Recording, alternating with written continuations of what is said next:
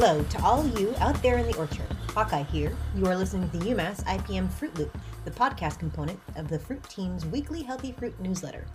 I am the often over-enthusiastic, occasionally tardy host of this particular goat rodeo. However, the whole Fruit Team contributes to developing our weekly programming. Speaking of which, let's jump right in with Degree Day accumulations. As of June 14th, 2021, at Cold Spring Orchard in Belchertown, we have accumulated 1,181 degree days, base 43 BE, calculated in NUA. Using a base 50 BE, we have accumulated 723 degree days. Keeping that in mind, let's see what you might or might not be seeing out in the orchard.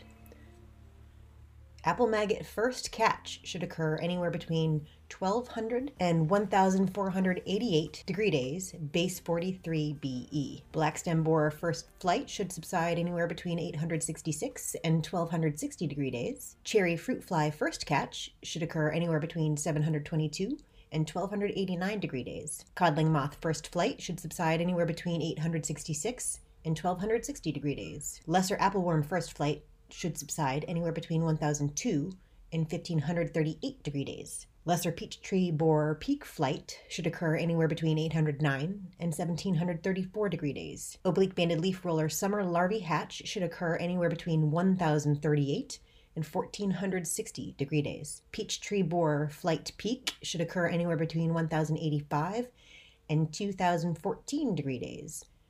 Wasn't that a good year for everybody? Red-banded leaf roller second flight should start anywhere between 1,196 and 1,547 degree days. San Jose first-generation crawlers should be present anywhere between 1,033 to 1,215 degree days. White apple leafhopper first-generation adults peak 1,162 to 1,414 degree days.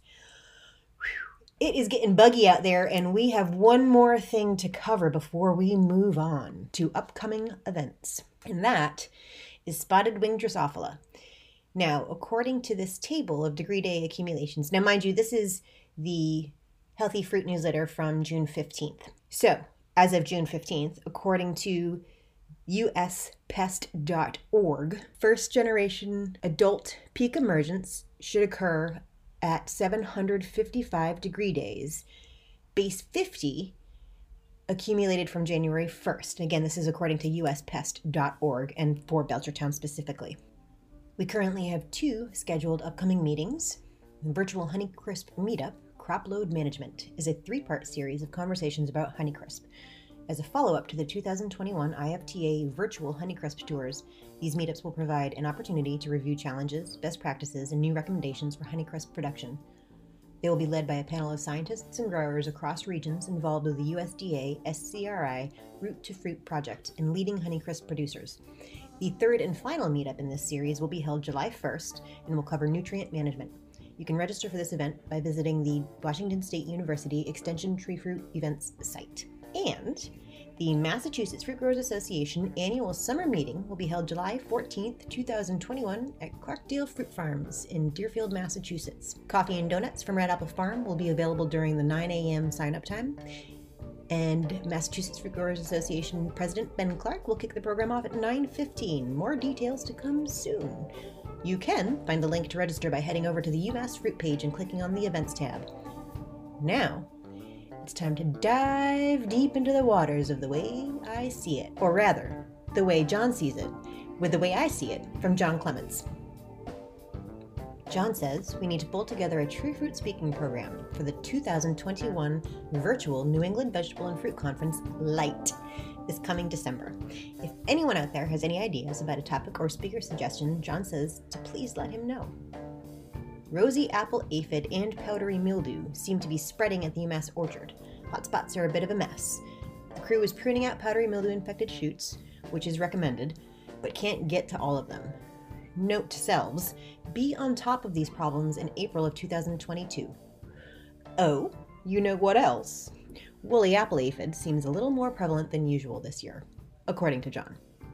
He says he suspects the mild winters aka climate change, are contributing to these insect pests that we typically do not see a lot of, but expect we will continue to see more of if climate change persists. John also has found some mite hotspots in McIntosh, although it poured rain today, or rather on June 14th. So that will help, but definitely time to start looking for mites. Apples are still thinning down nicely, and John hopes that everyone else is seeing the same. It's hard to say when the sweet spot for applying chemical thinners was, bloom, petal fall, or 10 millimeter, but John strongly suspects that the 10 millimeter spray did most of the work. The other sprays, if you applied them, just greased the wheels. And oh yeah, that new chemical thinner ACC, or Acid, works pretty good, especially on Mutsu. Do you have any comments on that? John says calcium sprays should be going on with every cover spray now, if not more frequently. Be on the lookout for European corn borer infestation of newly planted apple shoot tips. John says a grower sent him a picture that looks an awful lot like European corn borer. Or maybe fire blight. Nah, John doesn't think so. Could be Nectria? Maybe. Delegate might be the insecticide of choice if you confirm European corn borer. For more information, stay tuned for the guest article. John says, don't forget to be stripping competitive shoots on young apple trees. Now's the time to do it, if ever you are going to do it. John has been on the lookout for potato leafhopper, but has not seen any yet at the UMass orchard. Yet being the key word here. Young apple trees probably need a prophylactic spray anyways. They will be here and do some damage before you know it. Most insecticide works on potato leafhopper. Note from your host, we already had potato leafhopper as of June 14th. As early as June 9th, in fact. Oh yeah, John also says, the Honeycrisp Yellows looks like it's going to be bad this year. He says he's already seeing it, including some bronzing of foliage. Year in and year out, the apple orchard looks pretty good until right about now. Then all of a sudden... John, I can't say that on the podcast. At any rate, you know where he's going with that. Stay tuned as we head to the couch for Entomology Psychology with Dr. Jaime Pinheiro.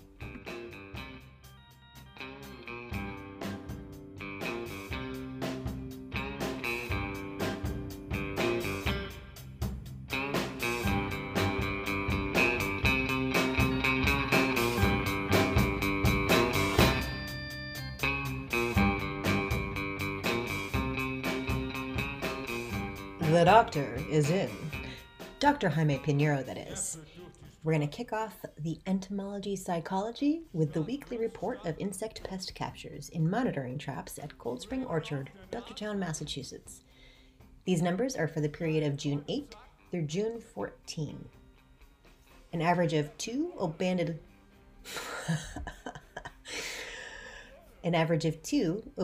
leaf roller were caught in the pheromone-baited delta trap. 0 codling moth were caught. There was an average of 1 oriental fruit moth, 1.8 brown marmorated stink bug, and 0.15 average spotted winged Drosophila were caught. For the last 7 days, captures of codling moth and oriental fruit moth pheromone traps at Cold Spring Orchard have been low. The biofix for oblique-banded leaf roller at Cold Spring Orchard has been set for June 14th.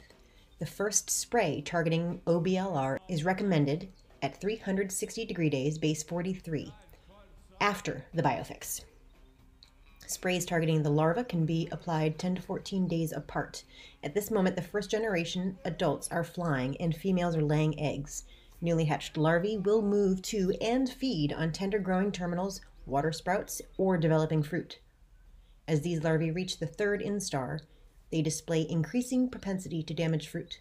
This generation takes almost 2 months to complete development. The adult flight of the second generation occurs in August, and the subsequent larvae hatch in August and September. The second generation larvae, which develop in late summer and fall, feed primarily on leaves, although they may occasionally damage fruit. For the summer brood larvae, the suggested action thresholds are 3% infested terminals.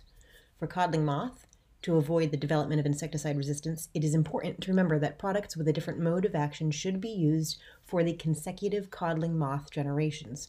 The active ingredients in Altacor, Exirol, Voleam, and Besiege belong to the same IRAC group. So, if any of these products are used for the control of the first codling moth generation, they should not be used for the control of the second or third codling moth generations. For a list of materials effective against multiple insect pests, go to netreefruit.org. Pheromone-baited traps captured 7 brown marmorated stink bug in 5 different locations out of the 13 that Jaime and his team are trapping at. Spotted-winged Drosophila activity continues to be low. Only 3 spotted-winged Drosophila were captured in 1 location and 0 spotted wing in 4 other locations. Apple maggot fly monitoring traps will be deployed in about 2 weeks.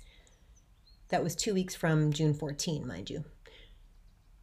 Mites action threshold for June are 1 to 2 motol, that's the moving mites, per leaf, or 30% of leaves with 1 or more mites. For July, 5 mites per leaf.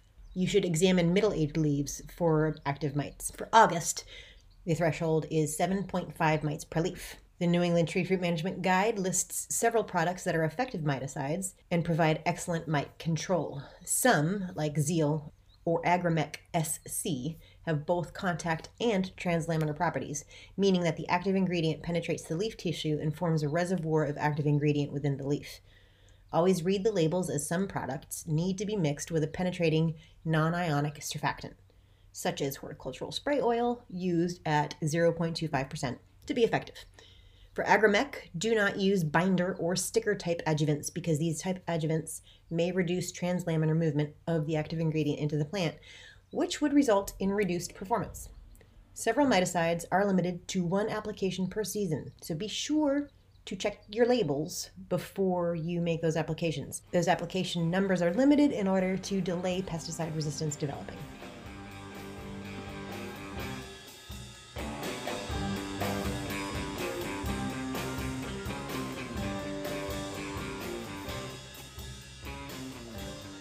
The June 14 disease section comes to you straight from Dr. Dan Cooley. Back around June 8, we talked about eradicating scab, primarily using Captan.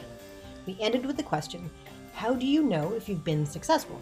John showed you one way to burn out scab, and to be sure you got it. The collateral damage can be heavy, though. Here we, of course, refer to John's image of taking a propane torch to scab lesions. It's difficult to be sure that scab infections are no longer making new conidia, which of course can cause new infections. And I assure you, propane tanks really are not the way to go. Anyway, once an infection starts, it grows for 9 to 17 days without producing any symptoms. Then, the fungus breaks through the surface of apple tissue and starts making a lot of spores, these conidia. Brand new infections make the most conidia, and so present the most risk of new infections in the orchard. It's important to spray fungicides as soon as these new lesions are noticed to both slow spore production and protect the uninfected parts of the plant, particularly the new fruit. New infections around 2 to 3 weeks old are visible for only a few days. The light fuzzy texture you will see in these lesions comes from the production of thousands of conidia. As the infections age, they get darker, turning brown, then black. In some places, such as New Zealand, the common name for the disease is black spot rather than scab, and if you ask me, I'd really rather go with black spot because scab sounds pretty gross. Anyway, the leaf may pucker and turn yellow around the infection site. This doesn't mean that the lesions aren't producing spores, it only means that they're producing fewer spores. And infections aren't limited to the top of leaves. They can be hidden on the undersides as well. One indication that attempts to burn out or eradicate scab have succeeded is that the infections stop looking fuzzy. The leaf surface looks smooth, if damaged, and areas may be yellow, brown, or black. FRAC 3 fungicides will stop the fungus from growing but not kill it. These infections can start to grow again and fall on leaves, producing a new inoculum the next year. If there are active scab lesions in an orchard, the goal should be to minimize fruit infections. Keeping fungicide protection on the fruit can often get it through undamaged, even though scab remains active in an orchard. Then, the infected leaves can be chopped and sprayed with urea before the start of the next season. That is it for the June 14 disease update. Up next, it's time for the Horticult. This week, John is driving the bus. Bring your own Kool-Aid.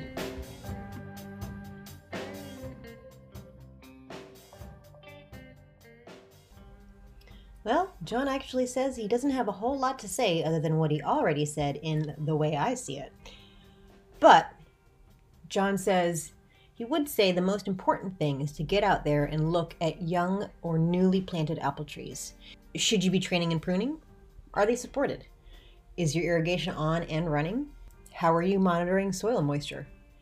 Also, another shot of calcium nitrate before July 1st, maybe? Potato leafhopper control? Yes, for sure on that one. John mentioned above the Honeycrisp yellows seems to be coming on strong this year. It's a rather nebulous physiological issue, and not much you can do about it except maintaining tree nutrition and health can't hurt. It also seems worse on lightly cropped Honeycrisp, which is kind of counterintuitive, but true. Getting your Honeycrisp into annual cropping mode with precision pruning, NAA sprays beginning at bloom, and or Ethifon sprays after the danger of fruit thinning is past is good practice. John wasn't kidding, that's all he's got. We're going to move right along to our guest article, and this comes from the Jentsch Lab and is excerpted from the June 12 Jentsch Lab blog. Newly planted apple insect pest management. European corn borer. Drought conditions will often drive insect pests like the mite complex, stink bug, and European corn borer into apple plantings. For European corn borer, succulent new growth provides ideal resources for developing larvae. Egg laying of ECB has already begun. Hatch and management should begin 800 degree days, base 50F. This is predicted over the next 2 weeks, again, June 12th. When it comes to apple production, we typically don't concern ourselves with the likes of European corn borer. However, this insect, especially in years of drought, can cause considerable damage to newly planted trees. Hold the phone. So, I just read drought at least twice, so I want to touch on that really quickly. I pulled up the National Drought Monitor website, and for Massachusetts, primarily not in a drought condition right now. There are parts of the state, specifically Outer Cape, that's about 2.3% of the state, that is experiencing a moderate drought. Overall, for the whole state of Massachusetts, we've got 16.79% of abnormally dry. So we might not be seeing these issues the way drought or dry areas are throughout the state of Massachusetts. But to put that a little bit into perspective, the rest of the Northeast, especially Maine, New Hampshire, Vermont, and northern New York, are experiencing anywhere from abnormally dry to severe drought conditions. So they are more likely to be seeing these types of insect pests that are only likely to crop up when we have drought conditions or trees are otherwise stressed.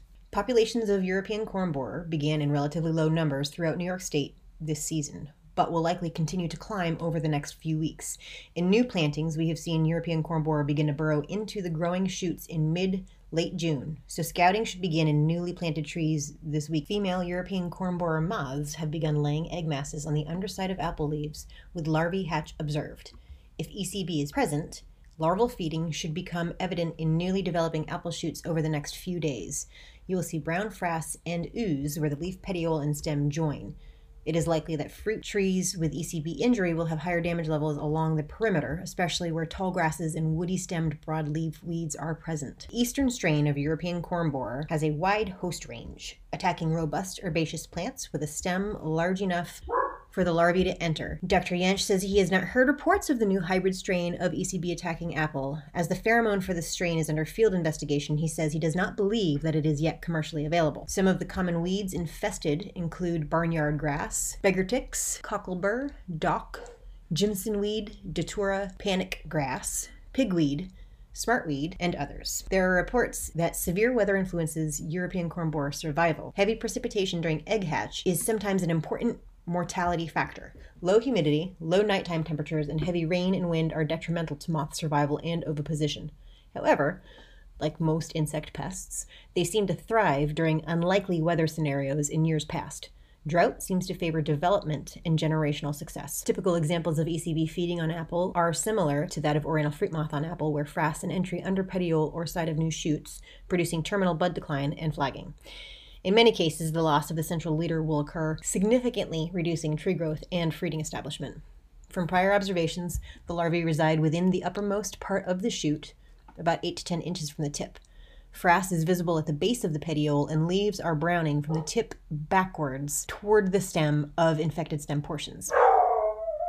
Clearly, thrush doesn't like European corn borer either. Trap sites across New York State show very low early season adult flight. Later into the season, we are now finding increasing European corn borer adults in pheromone traps across the state that will likely require intensive management in sweet corn. Newly planted apple should be scouted frequently, especially if drought conditions continue during the later part of the summer. Irrigated apple become very attractive to ECB adults as they move out from low moisture weed hosts along orchard borders. Pheromone trap placement for ECB in newly established orchards should be along the edge where known weed host plants reside. Applications of most insecticides will do little to manage the larvae within the tree.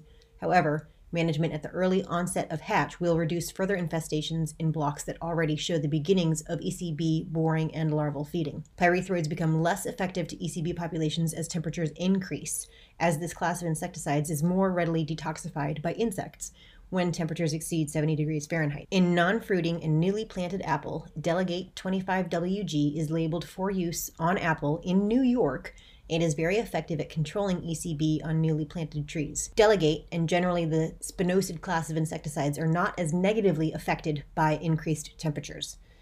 BT formulations are also labeled for ECB and may require tight intervals for acceptable management during periods of intense sunlight and heavy weathering.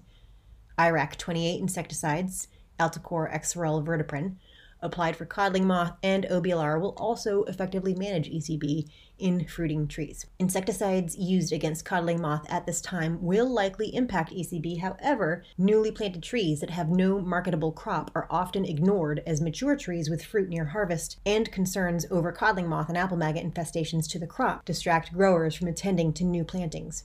Management of ECB to reduce shoot injury to newly planted trees will require a specific management plan and no less than biweekly applications of effective insecticides to maintain terminal shoot growth during ECB hatch. The Sweet Corn Pheromone Trap Network report has regional trap counts for European corn borer and degree day accumulations.